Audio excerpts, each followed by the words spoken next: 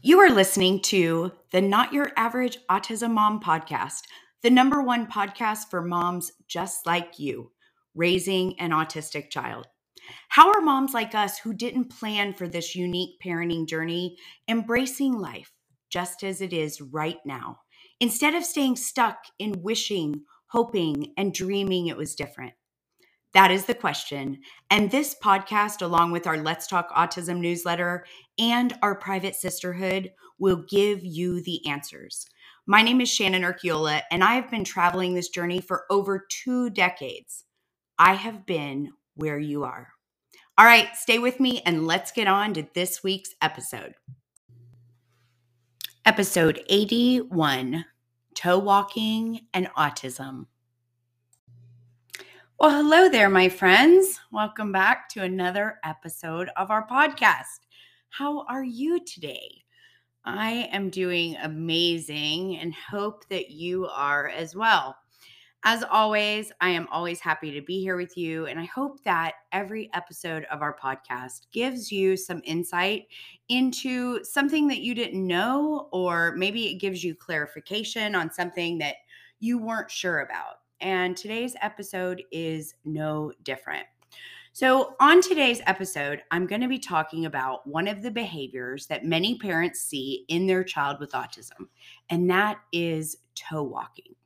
Research tells us that as many as 25% of autistic children engage in some form of toe walking. Toe walking is one of the physical symptoms that we often see in our kiddos. So, first, let's talk about what exactly is toe walking, and then I'll get into some of the reasons why they might do it, as well as what you should or shouldn't do about it. So, first, let me say that toe walking is formally called idiopathic toe walking in healthy children with no medical conditions. Toe walking is when an individual walks on the ball of their foot or the edge of their toes with little or no contact from their heels to the floor. And believe it or not, it's also said that it can be genetic, as it's often known to run in families. So toe walking is common in toddlers as they begin to walk, but most children will outgrow it. Think about our littles when they first begin to walk. They often spend time walking on their toes, right? And usually this is to get into things that they shouldn't because they're exploring. Now, for our children, it's important though that if they continue to walk on their toes after 3 or 4 years old, depending on when they began to walk, it's time to consider getting them assessed and really consider looking into the behavior. Now, toe walking is not specific to autism. There are many other individuals who toe walk, and it's been said that oftentimes it becomes a learned behavior or a habit. Imagine that, right? Our kids learning a habit. So, while toe walking isn't only for those with autism, it is more common in children with autism than other forms of developmental delays or neurological conditions. But there are many possibilities to consider. Toe walking in itself is not a diagnostic criteria for autism. Now, let me just say, most of you, our listeners here, have a child diagnosed with autism. But if you don't, I just want to say that just because your child is toe walking does not necessarily mean that they have autism. They could have malformations in their legs, heels, or feet, or another medical condition that impedes the bones or tendons to not work as they should. There are several reasons that a child may toe walk. And for our kids, one of the most common reasons is that their sensory deficits or heightened sensory needs. Our children, we know, are at a heightened risk for deficits to their sensory integration, which that includes their tactile system, their proprioception system, and their vestibular system. All three of these areas play a part in toe walking. Now, persistent toe walking can increase a child's risk of falling, which is another reason to keep an eye on the behavior. A lot of our children don't have really good motor skills. They don't have really good balance. So, you want to keep an eye on that because, again, it's a risk for falling. So, let me dive into that a little bit. Children with sensory processing difficulties may walk on their toes because it provides them that extra sensory input that they need in their feet or their toes or their lower legs.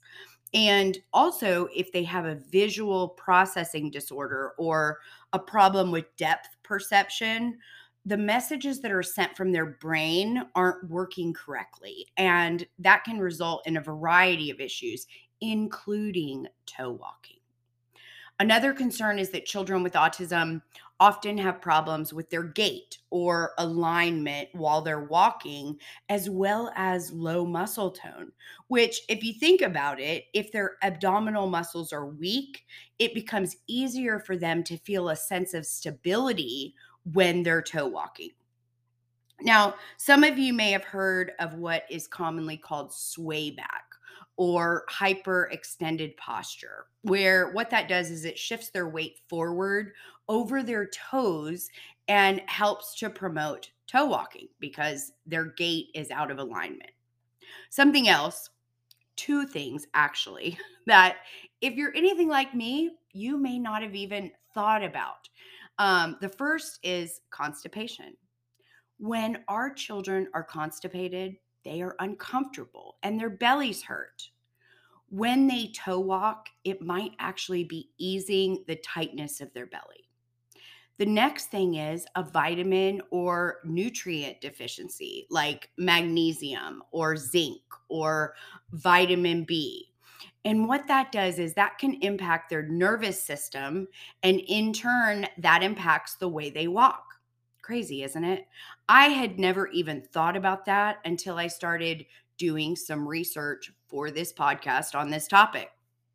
I have also worked with some families whose child engages in toe walking as a stimming behavior. So, if that's your child, just know that you're not alone. And if you want more information on stimming behaviors, make sure you go back way back and listen to episode 13 where I dive into stimming. That's actually one of our most downloaded episodes, which you may find helpful too in several different areas. So, what do you do if your child is toe walking? Well, first of all, I always recommend that you start by discussing it with your child's primary care physician. They, in turn, may refer you to a podiatrist for further direction and guidance if they feel like there is um, if there's a substantial risk in them continuing to do it. Here is what's important. Normal foot movement and the way we walk keeps our tendons and ligaments limber so that they can flex and stretch. Well, children who toe walk don't stretch those tissues. So they can become rigid and stiff, which can actually lead to pain and discomfort because the Achilles tendon may become shortened. And in some instances, usually more severe cases, it can lead to them needing braces, or they do what's called casting, where they may change the cast every 2 weeks or so. Or even in some cases, surgery is necessary to lengthen those tendons. Now, there are treatments for toe walking that include stretching and strength exercises, orthotic inserts, or special shoes that allow less flexing in the toe area. But again, like so many other things, treatment is individual. And what works for one child may not work for others. So I want to encourage you to keep an open mind and be understanding that this is often one of those behaviors that is just difficult to manage sometimes. Also, I highly recommend that you discuss this with your child's OT, PT, occupational therapist, physical therapist, or even ABA therapist, as this is often a behavior that they can address and have goals with verbal reminders. They can do marching exercises, jumping, swinging, any of those things to strengthen their core as well as redirection for the behaviors. Now, there are things that you can begin to incorporate at home to help as well. You can try having them walk on different textures with their bare feet, right? Like the grass. Bubble wrap is another great one to have them walk on that to get the feel of it. Carpet, tile, sand, all of those are super great ways to have their feet exposed to different feelings they get depending on what they are walking on. Another thing you can do is massage their feet with oils or lotion, or you can try different types of shoes to see if you notice a difference or a lessening of the toe walking depending on the shoes that they're wearing. Now, this is a little bit of a shorter episode. So, as I wrap up, the bottom line and what I want you to take away from today is that our bodies, our children's bodies, do not choose toe walking as an efficient way to get around, to walk. There is a greater need that is being met when they continue to toe walk, which is why, like I said earlier, if you are concerned about it, definitely talk to your child's primary care physician. Just like so many other things along this journey, I always recommend earlier intervention as opposed to let's just wait and see if they grow out of it. You guys know me. If you've been listening to me for any amount of time, I am a huge proponent of early intervention in all areas. All right, my friends, until next week when we meet back here again, same time, same place, I hope you go make it an awesome week. And please, if you haven't left us a podcast review yet, we would really appreciate it if you would just take a few minutes and leave a review. That's how we reach more moms just like you.